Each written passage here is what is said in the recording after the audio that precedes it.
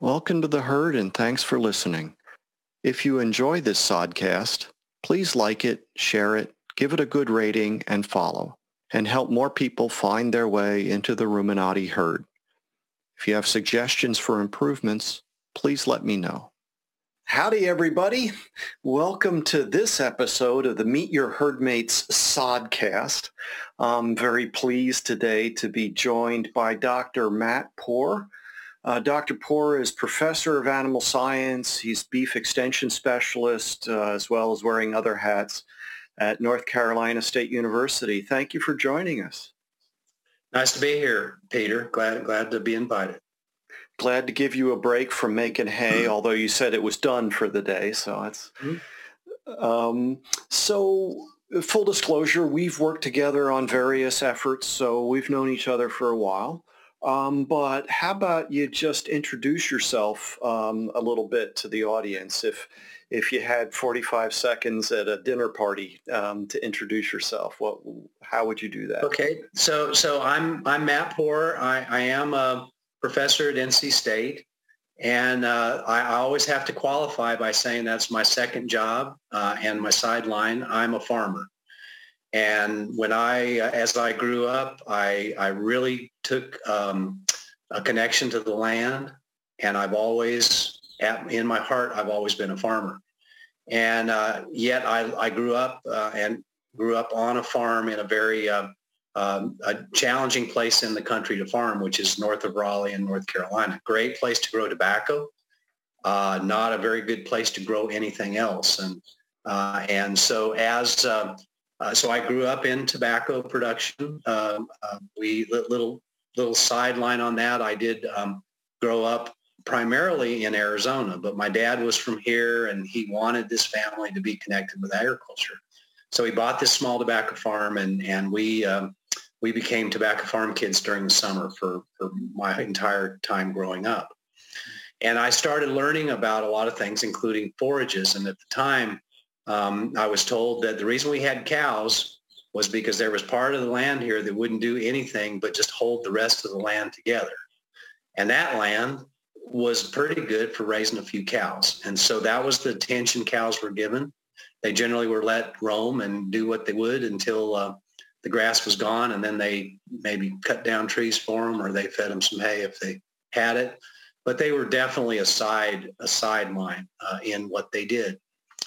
So I love that, and for many years I wanted to be a tobacco farmer. I wanted to be like my dad and his friends, and he was again, full disclosure, he's a medical doctor, but he did have his heart in farming, and he grew up on a small tobacco farm in the mountains of Virginia. So he had that in his heritage.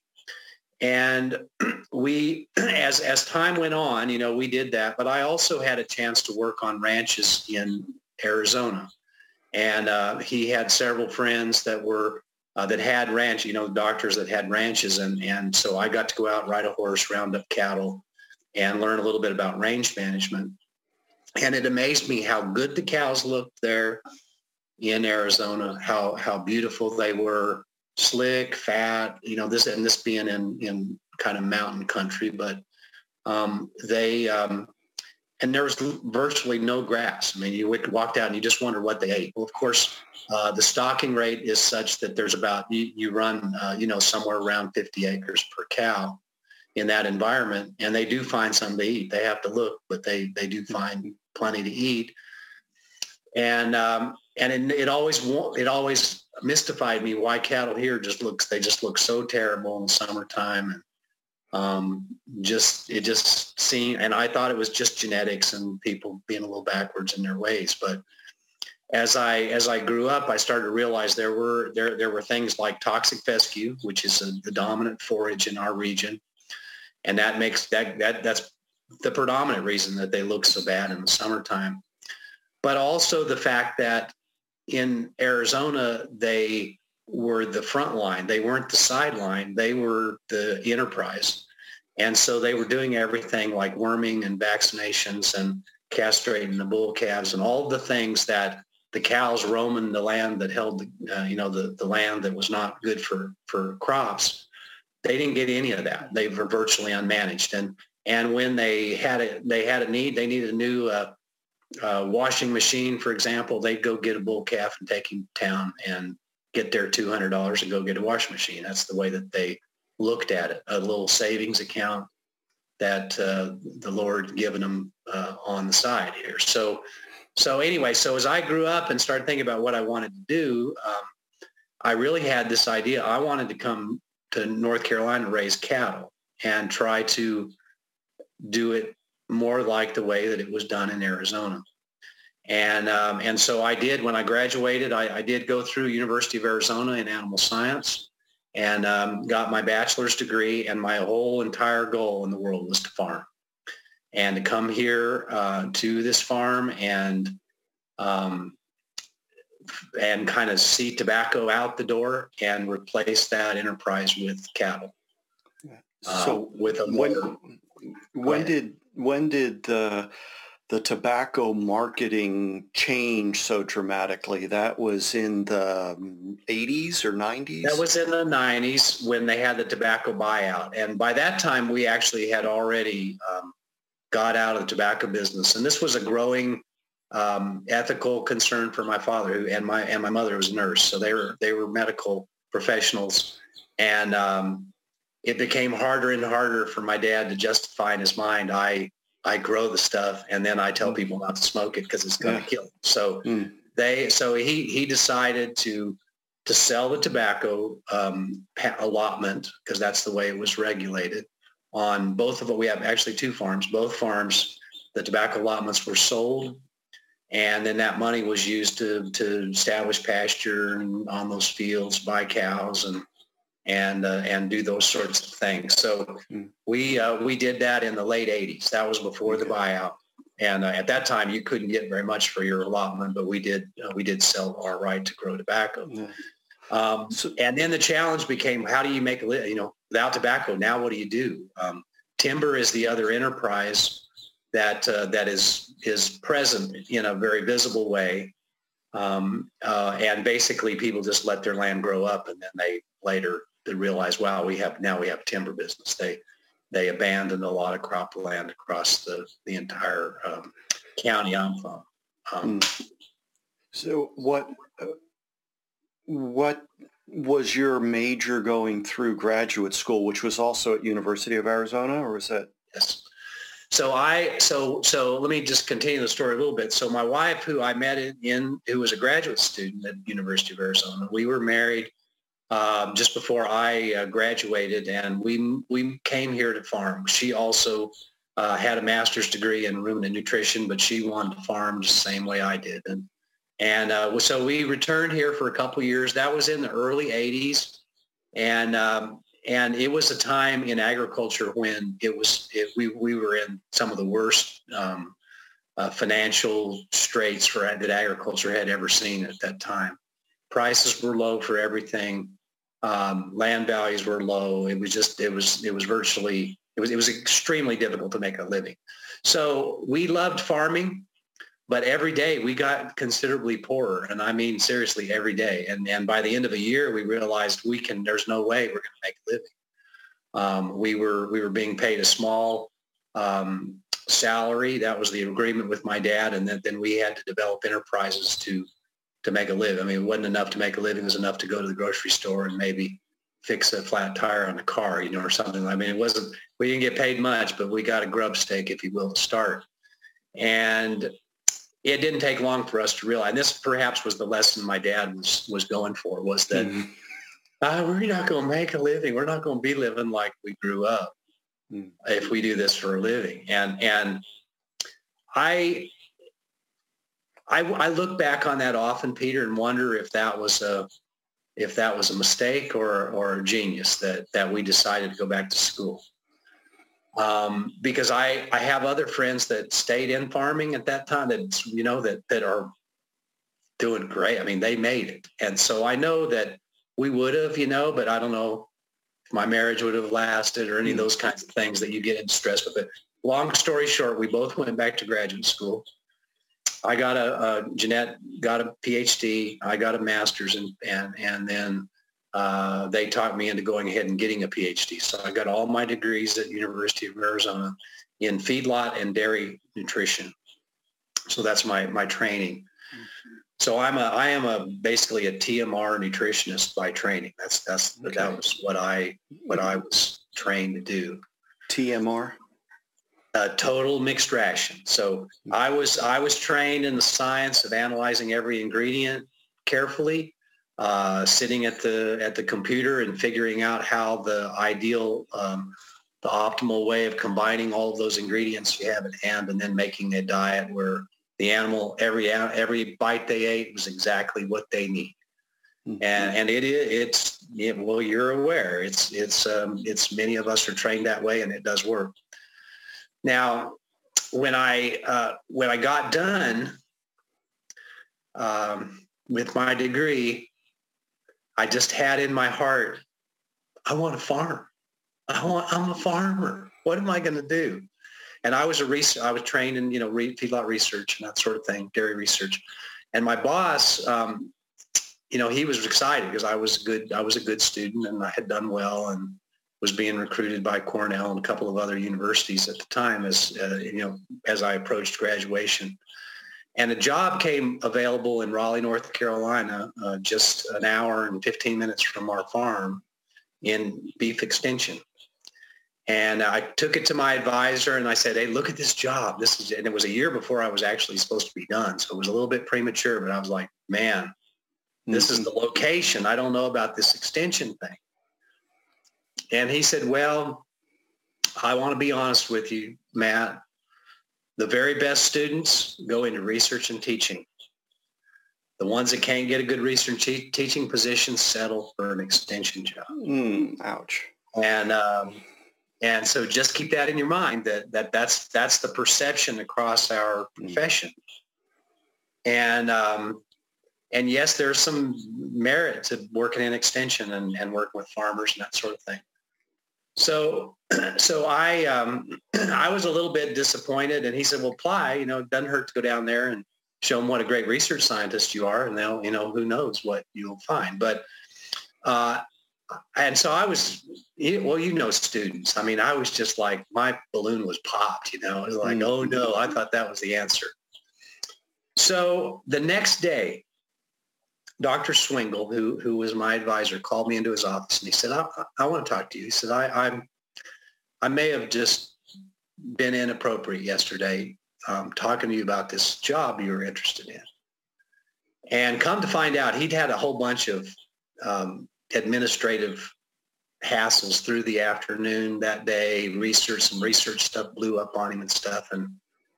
And he said, now I've been thinking about you and your interests and whatever, and you should seriously consider that job. He said, I've looked at it, and it does have a research appointment. It has a 25% research appointment, 75% extension. And so we don't have that here. So maybe I don't know what I'm talking about, but I don't want you to go down there thinking it's not a good job. I want you to go down there and do your best.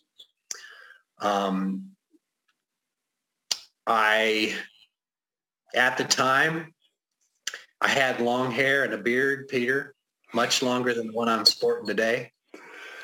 And so once I got called for an interview, and one of my committee members said, are you going to shave and cut that hair before you go down there? And I said, Dr. Huber, I'm an honest person, and they're going to have to take me for what they get. This is what I look like. And he said, well, they don't necessarily have to know that right away. Just think about it. So I went home and I was like, I was kind of a little bit of a radical person at the time. I was a Southern Arizona boy. And I started obsessing with it at night, Peter. So for about 3 nights, I couldn't sleep. I was thinking, what if that was the only reason I didn't get that job? So one day I went home from the lab a little early. I got a pair of scissors and went and bought a razor and didn't worry about my hair that day, but I took the beard off. And my spouse, it was her, she loved it. So when she came home and found me, she didn't know what to think. But anyway, long story short, Peter, I got the job and later was told by my colleagues that if I had come down here like that, I never would have got the job. Never would have got it. So, in fact, this was when? This was 1990. Okay. 31 years ago. Mm-hmm. So it was actually 89 when I interviewed. But and things have changed considerably. I was a philosophical non-tie wearer, and they tried to teach me that, and I refused, and that sort of thing. I learned that one pretty quick when I got to NC State. That it was still a tie wearing environment. So so I did for many, and then later mid career, I always had a tie on, and no one else. My style took over, and no one wore a tie but me at some point. I don't wear one very often anymore. But anyway, so that's how it's a safety issue around equipment. Yeah. But again, the philosophy, I had a very different philosophy on extension. They wanted to be the sharp professionals that came from Raleigh. And one time I was introduced at a county meeting. I came to love to do county meetings, and we have 100 counties in North Carolina. 70 of them have some kind of a livestock association. They meet for dinner meetings in the winter, typically. And so when I first came, I got opportunity to go to 30 or 40 counties a year to talk to this little intimate, some of them were big, but most of them were 30 people size. And when they all know each other. And so you get these very, very nice interactions with people. And so I early on I was in my tie and, my nice clothes and everything. And I got introduced to one of these meetings and the guy, it was kind of a joke, but the guy said, I've got a great speaker tonight. It's another one of them dudes from Raleigh. His name's Matt Poore. And I was like, afterwards I was like, what? I don't know. I don't like that. He said, well, there's a little, our little local joke about, what's the scariest thing a farmer can hear. And that's, I'm from Raleigh and I'm here to help you.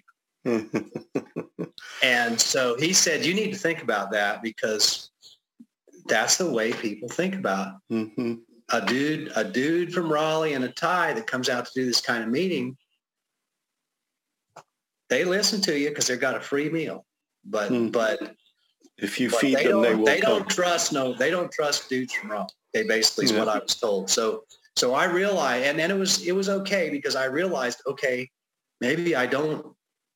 Maybe this is not. Maybe I'm getting the wrong advice from some people. So again, this good friend became a good friend of mine, a farmer, and we went to a meeting one time. And he was a farmer. He worked for Extension, that sort of thing. And so he took me to a county meeting in Wilkes County, which is it was a big group, but a mountain county, very difficult. They hated dudes from Raleigh. So when I got to his house and he was going to take me to the meeting, he said, lose the tie. And I said, hey, they told me I had to wear this. He said, you did wear it. Take it off. He said, when you get back to Raleigh, if you feel the need, put it back on. Yeah. Don't wear it out here. It's the worst thing you can do. So the extension service, when it's functioning properly, is this two-way bridge, and its intention has always been to serve the rural communities. It's expanded since its inception. But the ideal is communicating research-based information, and then communicating back to the sort of mothership institution what research needs are. And it's accessible throughout the United States. You don't have to be in agriculture to access the information. Much of it is either at cost or free, depending on where you are and what the budget constraints are. So for people who are interested in any topic whatsoever, their local extension service is a place that I try to point people toward.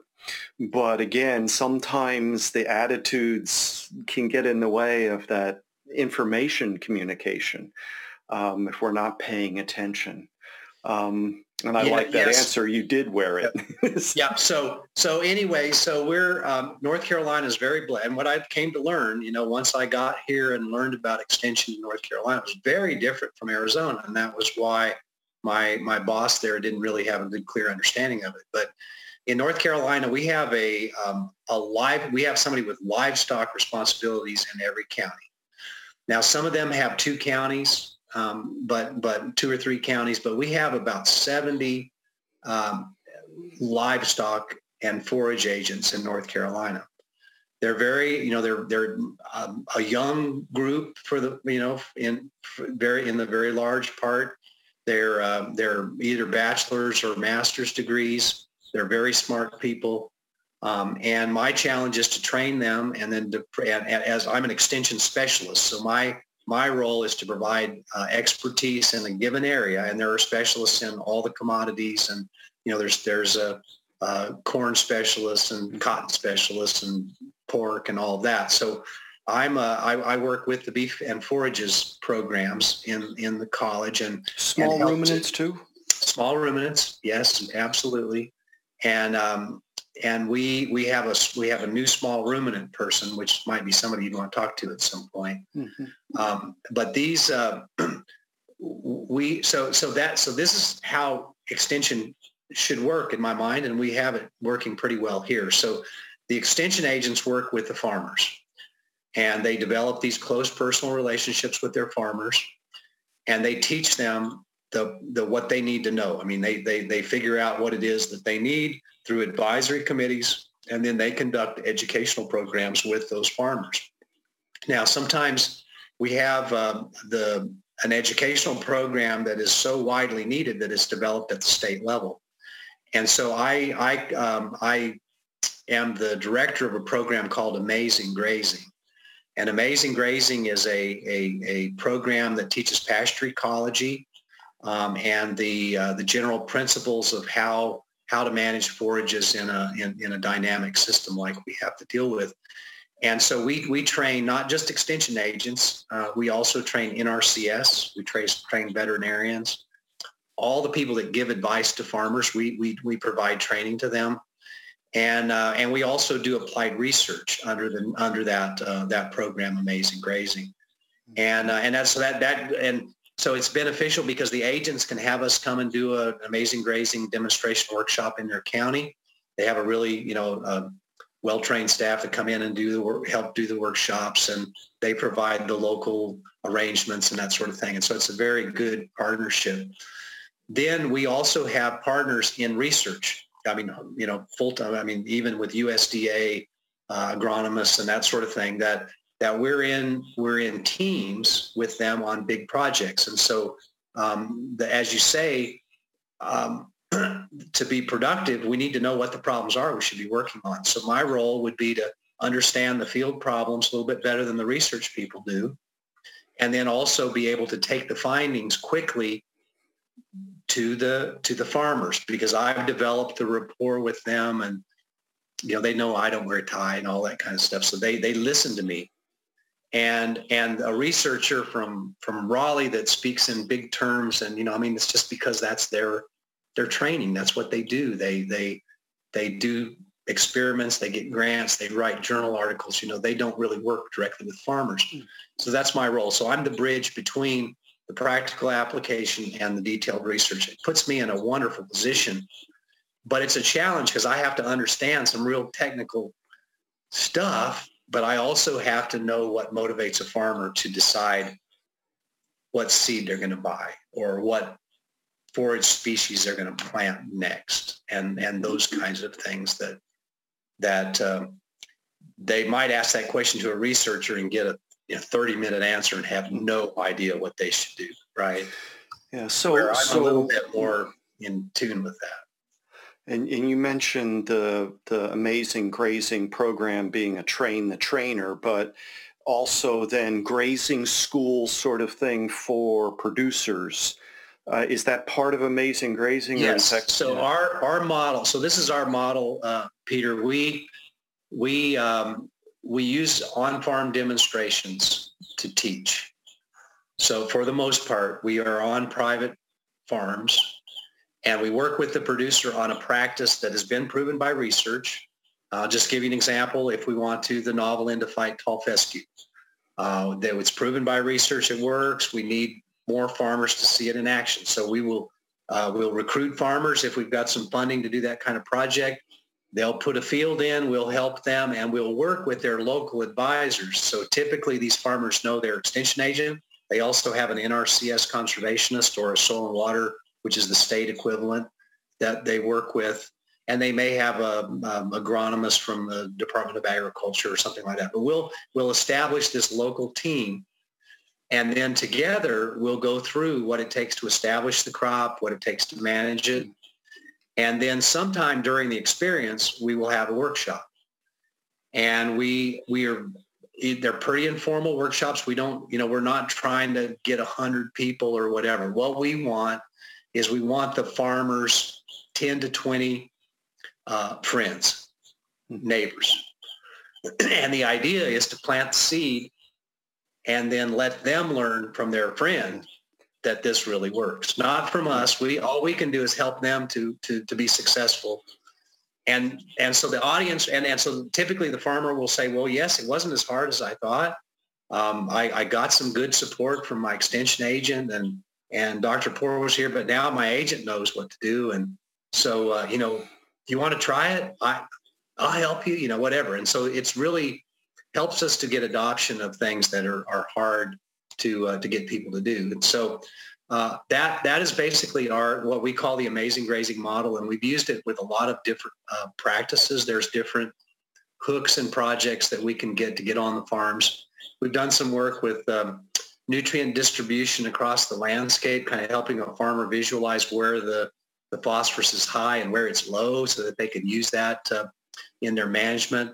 Things like the response to nitrogen on a just a common crop that we fertilize. We know what the responses are on research stations, and there is some interesting work going on to suggest that maybe things are a little different on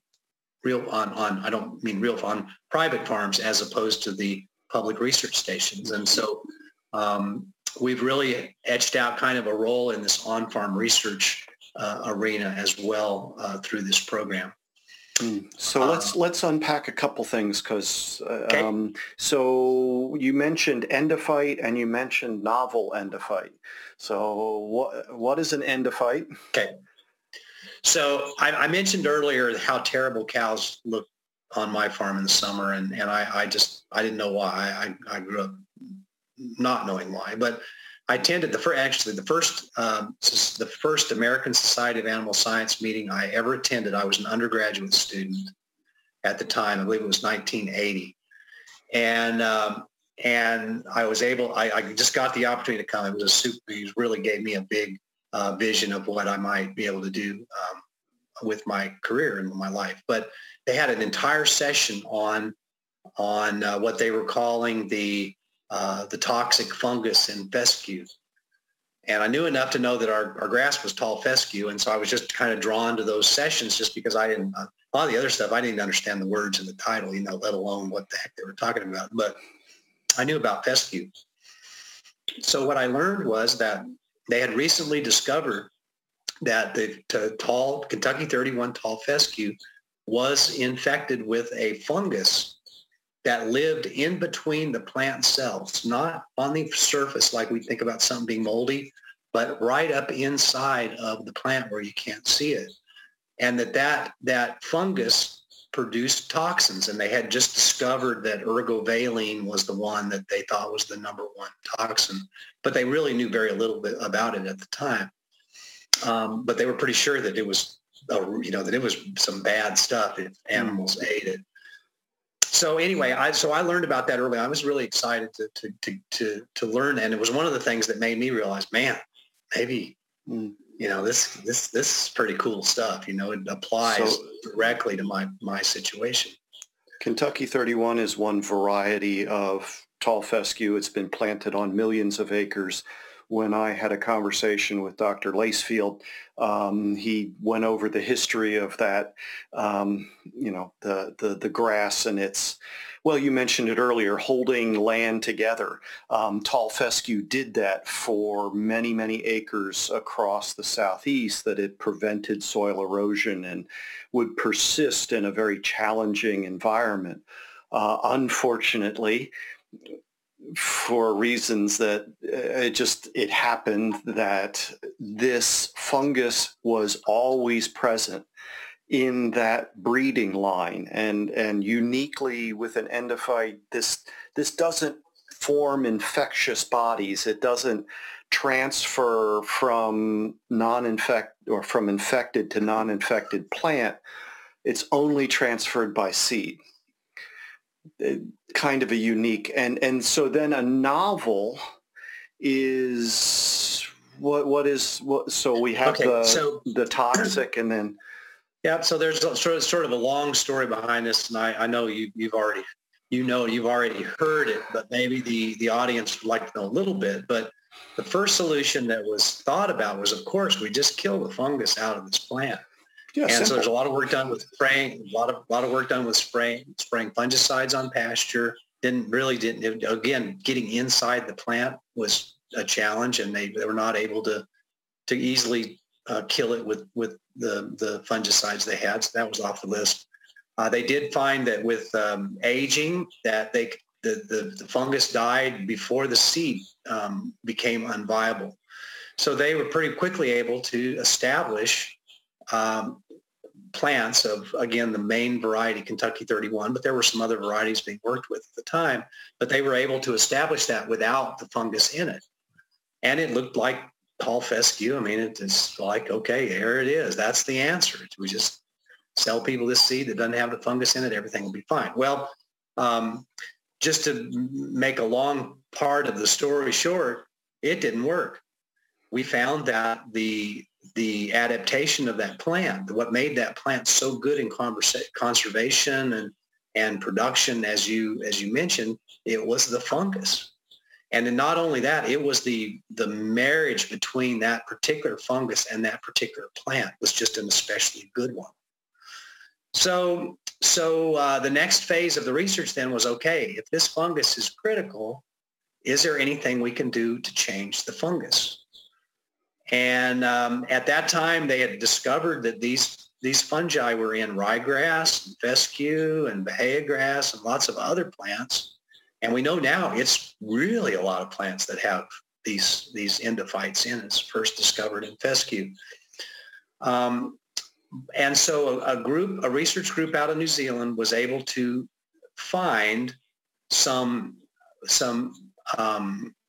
variants, to use what words that we're hearing a lot these days, variants of that fungus that could not produce the ergot toxins, the ergovaline. And they found those. They kept them alive, and they brought them back, and they introduced them into the varieties of fescue that were being developed, looking for this great marriage. And that turned out to be a lot harder than they thought. But once they found a good variety of fescue that would go together with one of those non-toxic or what we call the novel endophyte, that plant had the toughness and the ruggedness of the Kentucky 31 tall fescue, but it did not give those negative effects on the animal. Now, it can be more complicated than that, of course, as you know, Peter, but bottom line is this novel endophyte tall fescue, it's a shame that wasn't what was in that original plot, because we'd have a different world. Who knows? Mm-hmm. But we know that to be very productive, and that's going to probably lead into the next little piece of what I'm going to tell you about here, but to be really, really productive, we got to get that fungus off our land. I mean, the long-term goal has got to be, we got to do something about this. Now, it's naive to think we'll ever get rid of all of it, but certainly where we have the ability and thinking about the long-term life of a new stand, it definitely is going to be something that we need to do for a variety of reasons. And I'll tell you a little bit more about that once we get into it. So another episode that I'd refer people to is a conversation with Dr. Boughton that goes over some of the development work and that adoption. So we have these millions of acres that are planted to this one particular variety that has this unique relationship with the fungus, but it produces these harmful compounds to animals. So what, beyond they just don't look very good, what sorts of harm comes to the livestock that are grazing this, and what kinds of livestock could be impacted by it? Okay, so basically all livestock are impacted in some ways, and some different than others. Horses, for example, they don't have some of the common symptoms we see in cattle and other ruminants, but they do have terrible problems with their babies, with giving birth.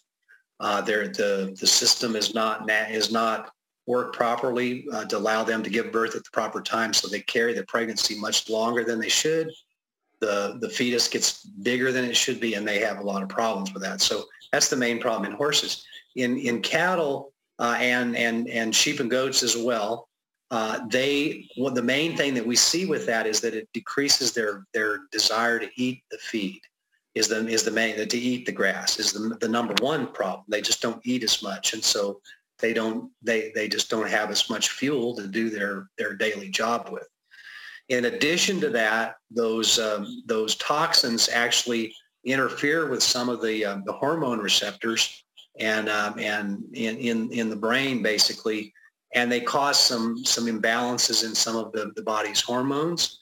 And that leads to them not shedding off their hair, their winter hair. They don't shed. They don't. So that gives them even more heat stress. That causes them to eat even less. And it's just kind of it's kind of one of those spirals downhill. So this is so basically what we have here in North Carolina, we have a cow-calf enterprise is our main thing, and this is where we keep mature cows. They have a baby. We raise them to about 6-7 months of age. Then they're weaned. Our recommendation for modern farm doing this, wean the calves for about 6 weeks, and then they can go on into the market channel, and they go to the feedlots largely in the high plains. And the reason that works is because that cow is a little more resilient to the toxins than the young growing animals, so the cow gets along okay. I mean, she doesn't feel good or whatever. We also have our babies come in the fall, so that they're born in, once the weather starts to cool off, the animals are much more comfortable, and because of the annual cycle of toxins, they're a little bit detoxified at that point. And then when they are in the breeding season, which a cow has to become pregnant again once a year to be productive. With the breeding season is in January, February, when it's cool. And so we don't have problems with them getting pregnant that they would have if they were trying to be bred in the summer. So basically, because of the way that we do things here, fall calving, cow-calf system, we can get a cow can raise a nice calf that has a lot of potential in the feedlot. If you use good genetics, you get a good price for them, and then the calf goes, and you don't have to worry about the challenge of growing it up on this toxic forage. The cow just kind of chews her cud and goes along, and she has to live on it, and she can't.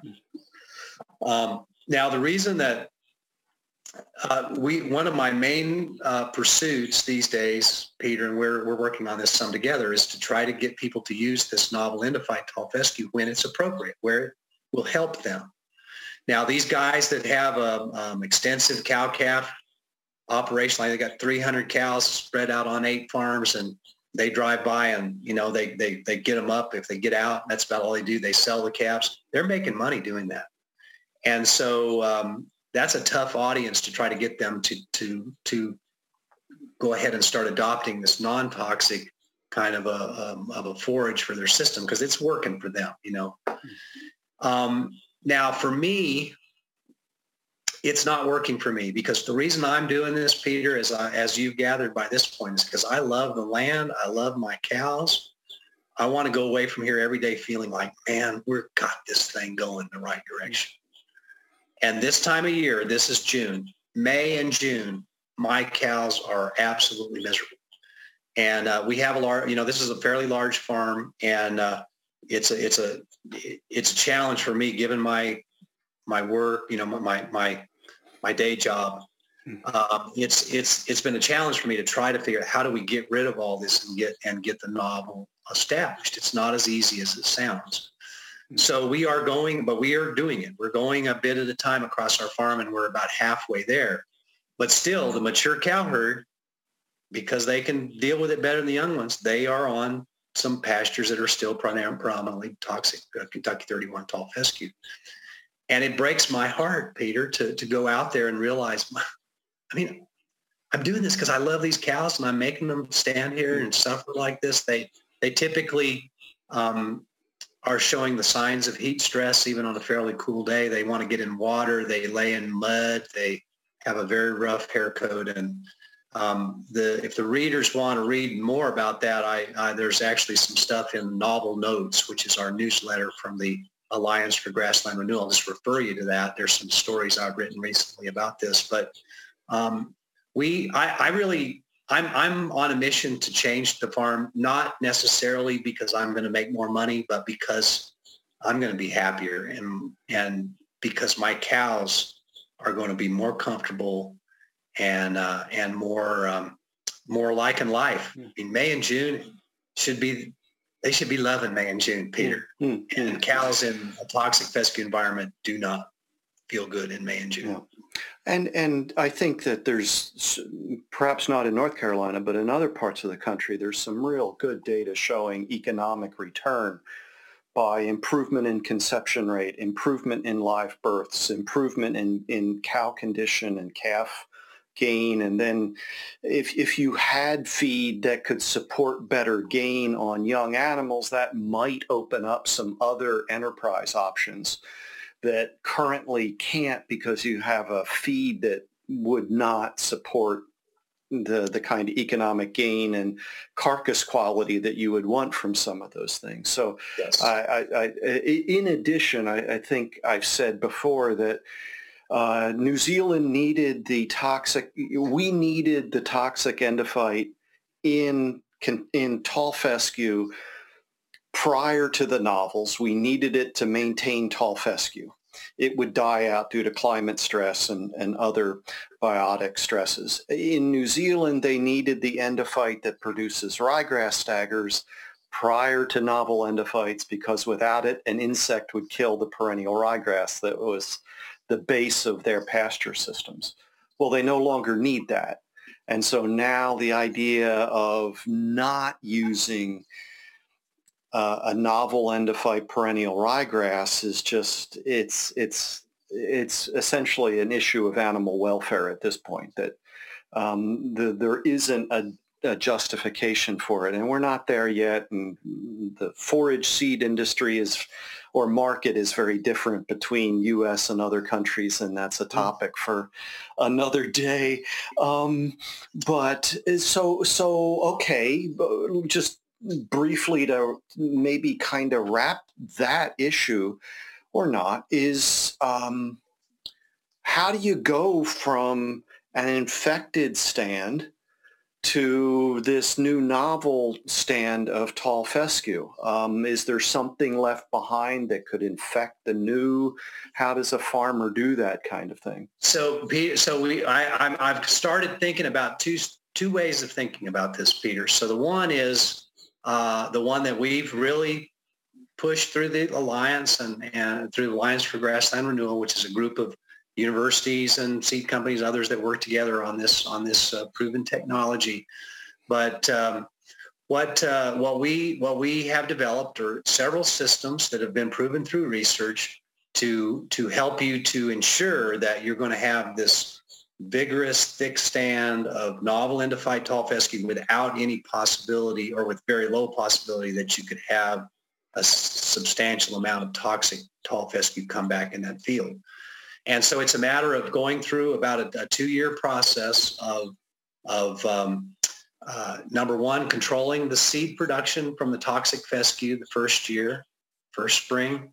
Then at sometime during that later in that spring or early summer, you either use glyphosate with Roundup to kill that stand, or you could use tillage. I mean, there's more than one way. You don't have to necessarily spray, but most people with success use that one treatment with glyphosate.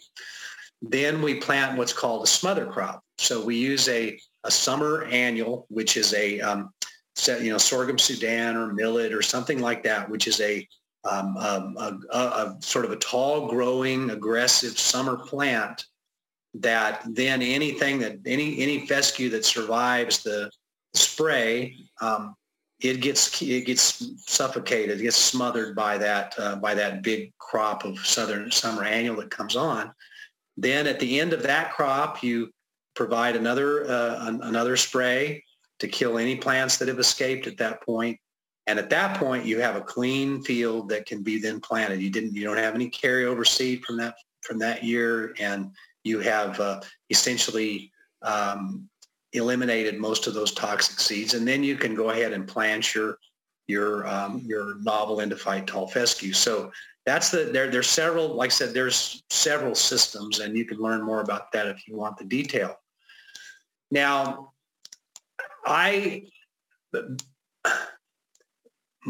the way I am, Peter, again, because I'm so busy with my job at NC State, I have so many tasks and everything on the farm.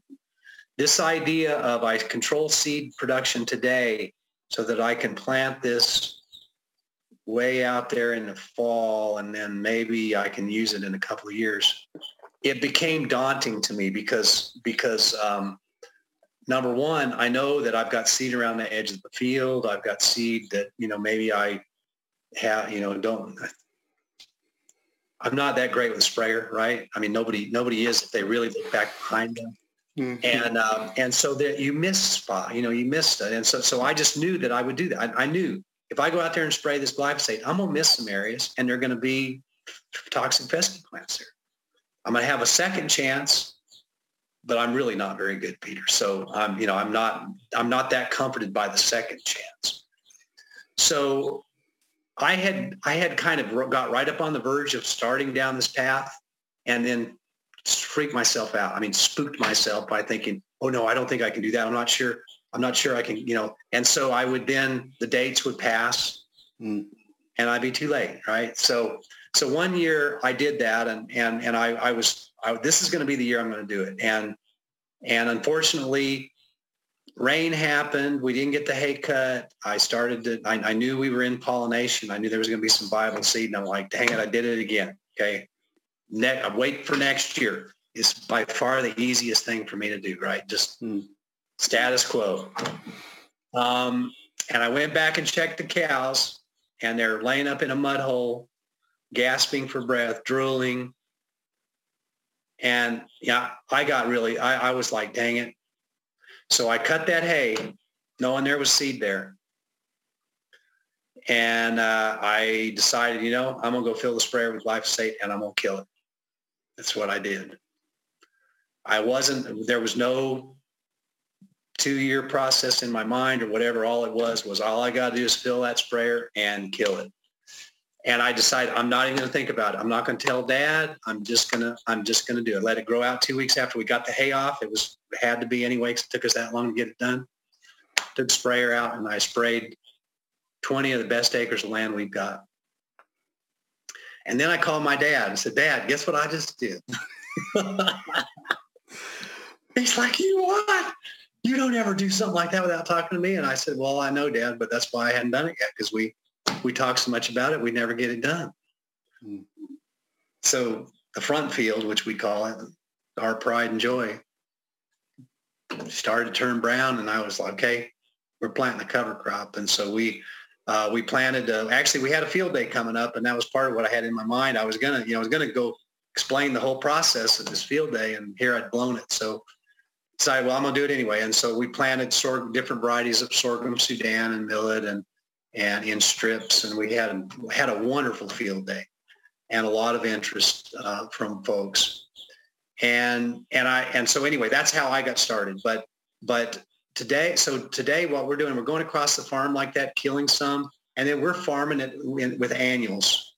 And when I say annuals, I mean a plant that goes in the ground in the spring and it grows for the summer, and you're done with it in the fall. Then you plant a winter one that goes from the fall up until the next spring. And we found that those have quite a role in our farm, because there's times when fescue's not very good.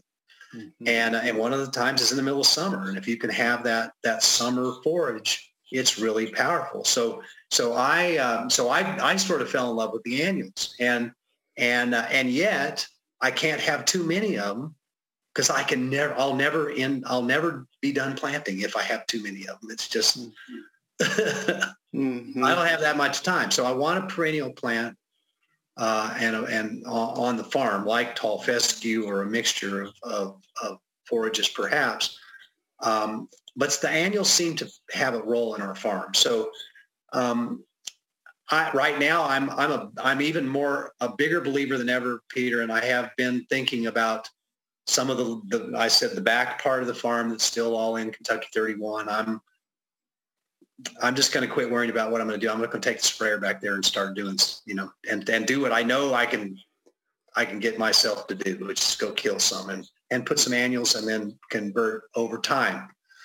Now, the reason this is really critical for our farm, and I said for some people in this big cow-calf extensive kind of management thing where you have a lot of land and you don't have that many cows or whatever, that works. But for us, I really wanted to do something to have a more viable enterprise, so that maybe when I retired, I could actually, have a self-supporting farm and, make enough money off of it to do some of the things that I like to do, to farm, to maybe buy a new tractor or something like that, And so we got started in the local beef business. And this started out slow with just a few animals for family. But then we started selling some beef to friends and more distant related family, that we kind of had the friends and family price. We never made that much money on it in those days, but we did make a lot of people happy, and we connected a lot of people to our farm. And we came up with a name for the product, which our product is called Blake's Beef. It was named after one of my nephews who worked the farm and then unfortunately passed from cancer at a young age. But he's still around here on this farm. One of the reasons that that I'm here all the time. Once you're connected here, I don't think you really ever leave. So anyway, Blake loved the beef, and so we named the product after him, so that we had we really wanted a story and something people would say, well, Blake's Beef, what's that? And then we could launch into that little sales pitch, right? So, but I really believe in our product. Our beef is very flavorful, and I love all beef, and all beef is good. We've had that discussion. But there's something about animals that are a little bit older in age, as ours are, because they're growing on a forage diet most of their life. They don't, they're not pushed really rapid gains like I was trained to do in the feedlot. And they eat a lot of different plants.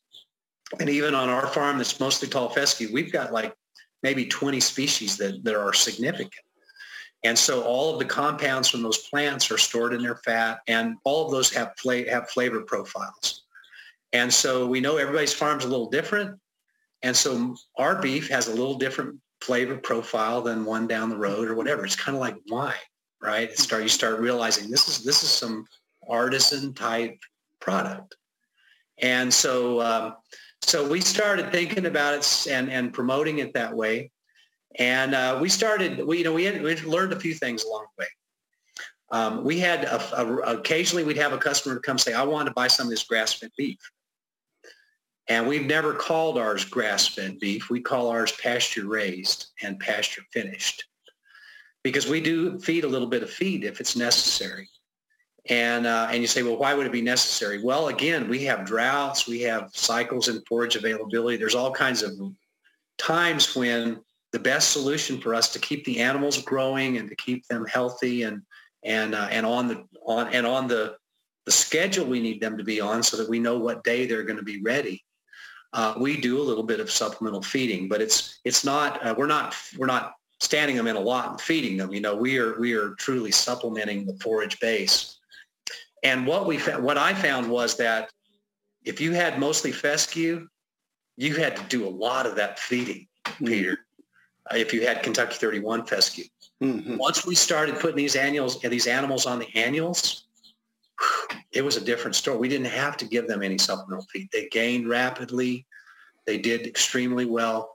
And we also, along the way, started establishing novel endophyte tall fescue, so that we're getting back to this perennial. And those animals are the same way. They're slit. So today, which it's a cool day today in June, but we'll have a hot day tomorrow. All of our young animals are on a non-toxic diet. Our first calf heifers that are now bred and coming with their first calves, our beef animals, they're all are finishing up either ryegrass or oats and triticale mixtures and novel endophyte tall veg. That's what they've been on. Compared to the cows, the mature cows that are on toxic fescue, it's night and day.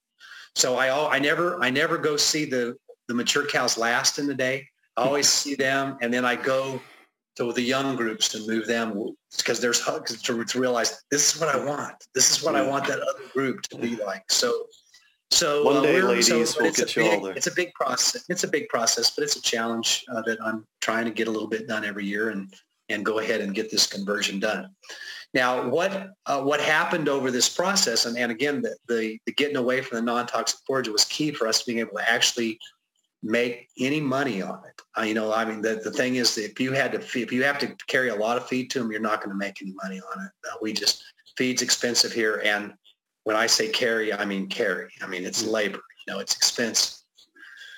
So we started doing a little bit better once we got into the annuals, and we could get these animals to be appropriately fattened, because that's the key. They need to be fat to be able to have the kind of product that we like to eat. It's another thing that we learned. We had people asking for grass-fed, and we tell them we don't have grass-fed. We got something better. And occasionally they would say, oh, no, I'm not eating it if it's not 100% grass-fed. And we said, okay, well, it's not, if you change your mind, come back. But we're not, we believe in our product, and it's really good. And I'd oftentimes say, well, thanks for stopping in. How about here, try a pound of hamburger and see what you think. Well, they'd come back and they'd say, man, that's the best hamburger I ever ate. Well, and I say, well, okay, it's, and then we started having some customers come in and say, is this that grass fed? And I'd say, no, it's not. It's good. And I had one old man say, I got to have me some fat meat. He said, I bought a grass fed steer, and I want to know, is this meat going to be fat? Mm-hmm. I said, well, not that, Yeah. But that's what he meant. He wanted something that was like the choice grade, which if you go to the grocery store and buy beef, you're going to find choice grade, which means it's got a little bit of fat inside the meat that gives it flavor and gives it, palatability, makes it taste better.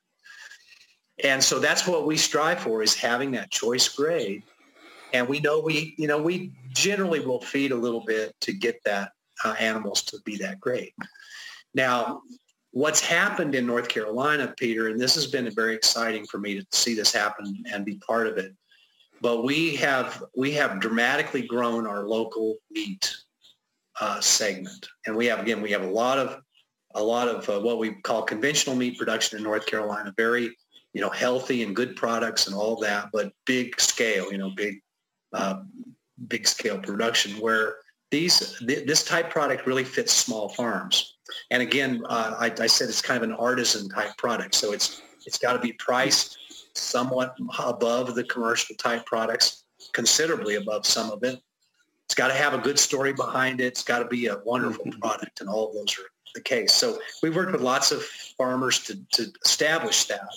kind of a product, and they've done extremely well with it. And the beef systems in North Carolina could be a mixture of production for local market as well as commercial calves leaving and being finished in other states. You're not going to have feedlots for beef in North Carolina. So those options, but it's important to have both to maintain the industry. And that's what we do. So we have 100 cows and we finish 50. So most of our steers, the males, are for the local beef market. Then maybe something that's a little bit smaller or maybe doesn't have quite as much muscling. I mean, for one reason or another, maybe he's a little bit high-spirited or whatever. Then those will go, and we don't need them all because we have a limited market. And it gives us the ability to get the very best ones for our product. So then those go to the feedlot in wherever, go to the normal marketing chains. And our cows, once they are highly experienced and they go on to be market cows, they go in conventional, ground beef market for the most part. Well, so in addition to the market, you've got, you can't carry all your animals on the land resource with the forage resource. You have to do that kind of balancing as you go through a year. Correct. So we've had to do that. We used to run 150 cows before we finished any. Now we run 100 cows. And that's about it. It takes that kind of a trade-off. So it's about for about every one you finish, you have to give up a cow. And it's worked out. It's worked out well for us because I don't have quite as many cows. I don't have to manage quite as many births, that sort of thing. The animals, once I get them off their, we'll get them through their babyhood and we wean them, and get them on forages. Then I get to have them for almost 2 years, for basically a year and a half. Once they're all trained and we got the ones out that are little, as I said, we occasionally have one that doesn't like us and we send them to town, but we're able to really much more easily manage those animals than that other 50 cows with babies that I gave up. So I like it from that standpoint. It's also given us the ability to be a significant player in the local meat, and it gives me some credibility as I work with farmers, because this is something that's getting ready to grow even more in North Carolina. We've been very blessed to have more small scale processors that are inspected by USDA or the state so that we can sell the meat. And that's a whole process. If you raise animals for the local market and you want to actually sell the meat, it has to be inspected, and then you have to have a license to handle it and to deliver it to people and that sort of thing. So there's some operations where you buy the cow and they truck it to, that's different than having the ability to sell individual cuts so that's what you're referring to here. And that doesn't work. The old system, we called it freezer beef, and we used to sell a few of those too along the way, but that was where somebody would just come and say, yeah, I want a beef, take it over here to Danville, to the small processor. They're not inspected or anything, but they we basically send them a bill for how much the animal was, and then they deal with the processor and get the meat. And that's fine, except you're talking about 400 to 500 pounds of meat, and of all the meat, all the stuff that you're like, what in the world do you do with a hanger steak or with some of the stuff that you get? So people have been more successful here selling directly to consumers. Small farmers do very well with an on-farm store or farmers market. And again, a lot of our population wants this. They want to know a farmer. They want to say, my farmer raises Charolais cattle. They want to feel this connection to agriculture. It's a real common thing across society now in our state, and I think a lot of places in the country. And so this gives them the ability to meet a farmer face-to-face. They pay a pretty high price at those farmers markets for the meat. And in fact, when you have a very small volume like that, you have to charge a lot if you want to make any money at it. It's not a large volume kind of business. It's a small volume. So that's good for the very small ones. The medium-sized one, people that want to get a little bit bigger like us, that want to farm rather than sitting at a farmer's market. There are several companies that have started to what we call aggregate, but they work with a team of farmers and so that they can create a year-round supply. So they can schedule with those farmers. We need your cattle to be ready in January. We need yours to be ready in February, yours in March.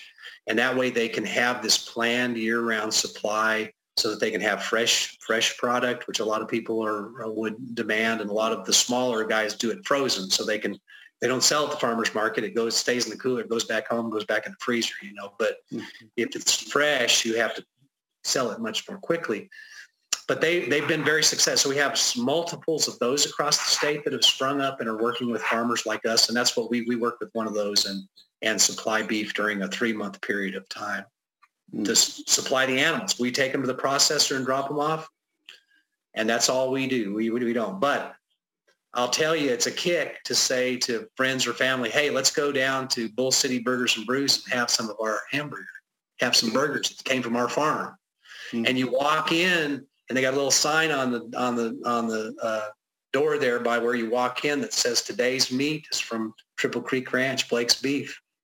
And my smiling face like, okay, I'm the farmer. So it's a wonderful model for them because people, again, just somebody going for a burger in downtown Durham connects to a farm and a farmer. And so it's been so anyway, this thing is really developing in North Carolina. Now, the final little piece of this, and back to the reason for us to need to work on our forage systems and get away from just limping along on something that's toxic. We have a major investment that's been made in the state to expand this local processing capacity. So we have a program that was created by the legislature from some of the COVID money from the CARE Act. Because of the effect on meat supply that we saw right in the beginning of the pandemic and the explosion of interest in these local products. I mean, everybody that had local meat to sell sold out in like days. Once people no meat in the grocery store. Well, we have enough of a network to where we steered them to where they could buy some meat. But then you realize, well, that's gone. Yeah. And so a lot of people started, speeding up, trying to get stuff ready for the market. And they booked the processing, and the processing booked up to where you couldn't get anything processed.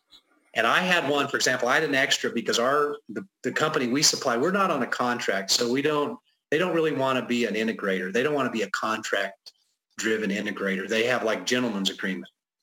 Well, they called all the growers together on a Zoom meeting and said, hey, we're not going to be able to take all the animals we committed to because the restaurants are closed. We're trying to figure out what to do. But we don't know how many, but it's going to be some. So I had one. They said basically of mine, there was one that I couldn't bring. And I wasn't planning on killing one this year. And so of processing one. So I had one to do. Well, I started calling around. They're like, next year, you got a year to wait. Yeah. So anyway, an opening came up and I was able to get in and get one done, but there was no way to get anything done. And so we could have grown some this past year if we'd had capacity. Well, when the CARE Act money came down and the legislature started figuring out what are we going to do with all this money? It's got to be something that's going to help some of the things that happened because of the pandemic. And this meat supply was one of them. So they decided to put money into helping all of the small processors. And we have some 16 to 20 depending on how you count them and categorize them, of sort of mom and pop, federally inspected small abattoirs that cut, process, package, and work with small farmers. We've now increased up to where there's about 1,800 farmers in the state that have a meat handler's license, which just means they have the approval to go get the meat up and pick it up and take it to the customers. So there's a lot of people getting involved in this. So this program that was created by the legislature and has been running for the last about 8 or 9 months now has provided funding to all these small processors for them to increase their capacity and their efficiency. So everything from training new employees to new pieces of equipment. You'd be surprised. I've learned a lot because this was all competitive grants program and I got to review a lot of the grants. But You'd be surprised how much a bacon slicer costs. It's unbelievable. But if you don't have one, you're not going to do very good with bacon. And if you've got an old crappy one, your bacon's going to be not very good. So anyway, we have up to at this point, $26 million was invested in the local processing industry. Now, the assumption is once the capacity's there, there's going to be animals to process and there's going to be customers to buy this local meat. Well, they're not necessarily. So now our new challenge is we are going to have to grow into that capacity if we want this program to actually be beneficial. These processors have got to be able to get more animals.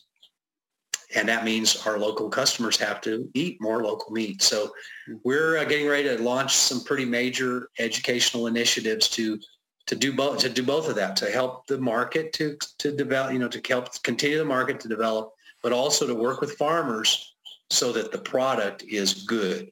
Mm-hmm. Because if you just even a young animal, if you take them off toxic Kentucky 31 tall fescue, this time of year and you take them down and process them, it will not be a good eating experience. I do not recommend that at all. So, and that's what our farmers know. I mean, they've not ever feedlotted animal. They don't know what an animal looks like when they're done. So anyway, it's an exciting time, Peter. Yeah. And the number one recommendation is you've got to do something about your toxic fescue if you really want to make this thing work.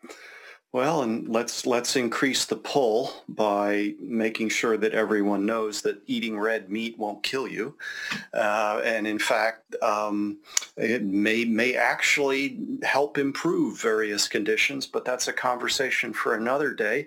Let me just expand that one point a little bit, Peter. And you say that absolutely, there's no question about that.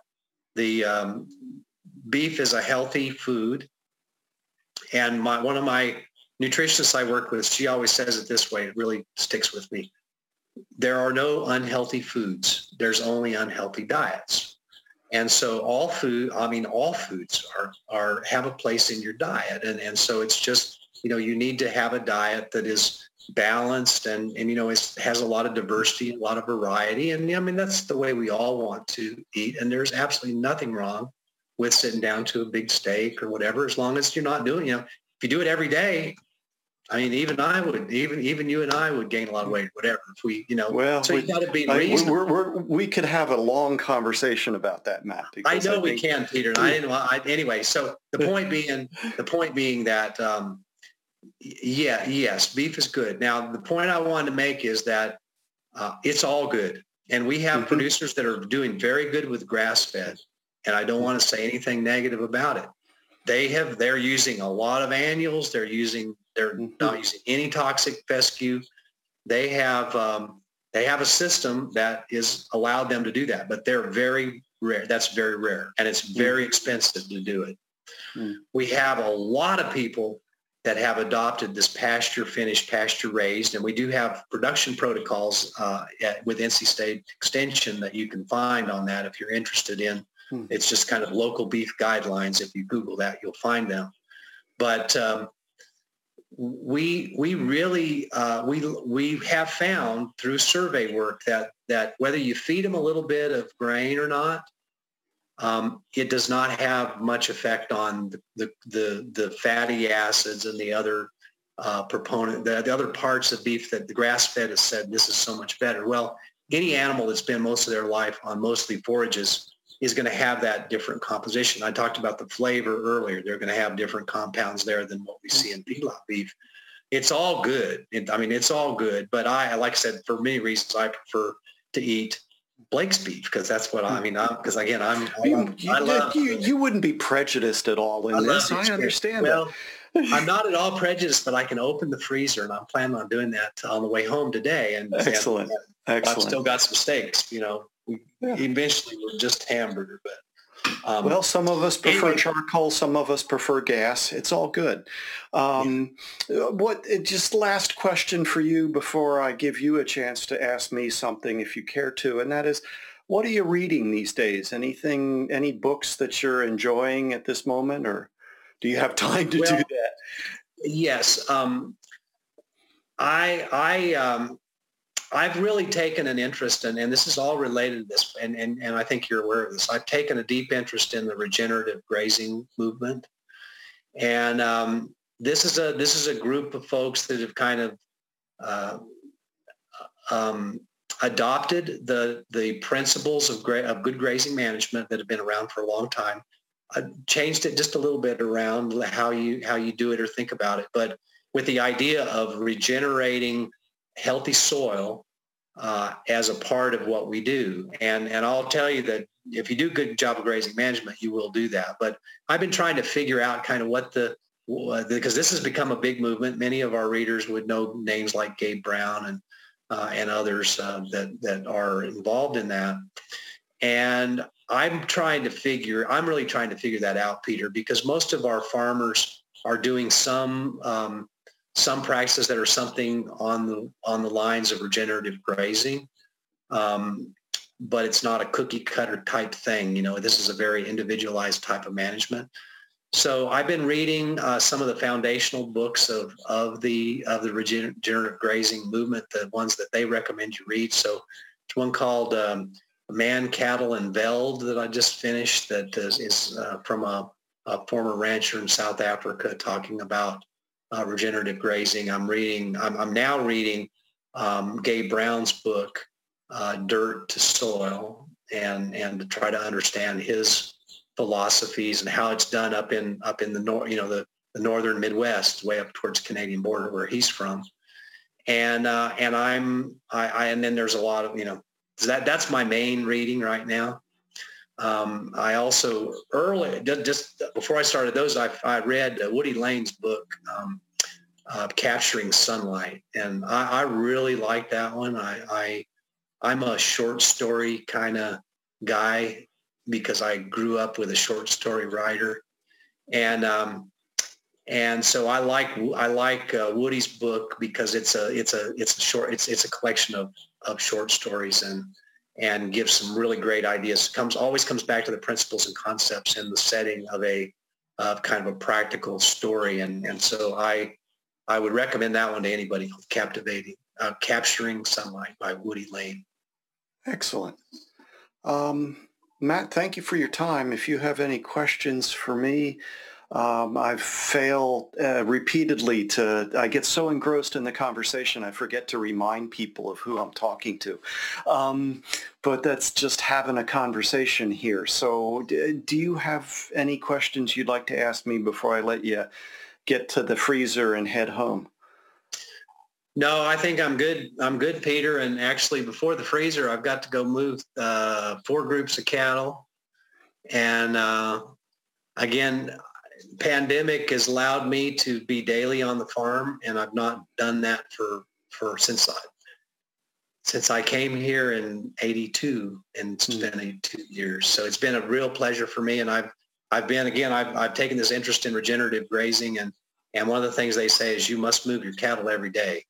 And I don't necessarily believe that, but I believe in experience, in making judgment after experience. So for the last year, I've been moving 4 to 5 groups of animals every day. Got one group now moving twice a day, and I think it's worthwhile. So I'm a believer in it. If you happen to be on your farm every day, now if you don't happen to be, it's a different ball game. And I'm getting ready to experience that, Peter, as things open back up and I go back to work. But I've got a helper I've been having with me a lot during this time, and he's an old traditional tractor driver or whatever, but he's surprised at how easy it is to roll up that poly wire. So. Well, somewhere along the line, there's that saying that the best fertilizer is the footsteps of the farmer. And certainly observing pasture quality, animal condition, what's ahead of you in the rotation, what's behind you in the rotation, all of that, and whatever the details of that management are, it's management. It's a critical part to success, however it actually looks in detail. So I look forward to hearing more about what you've learned through this enforced experiment you've been undergoing for a year. Thanks again, Matt. I appreciate your time. Yeah, thanks, Peter.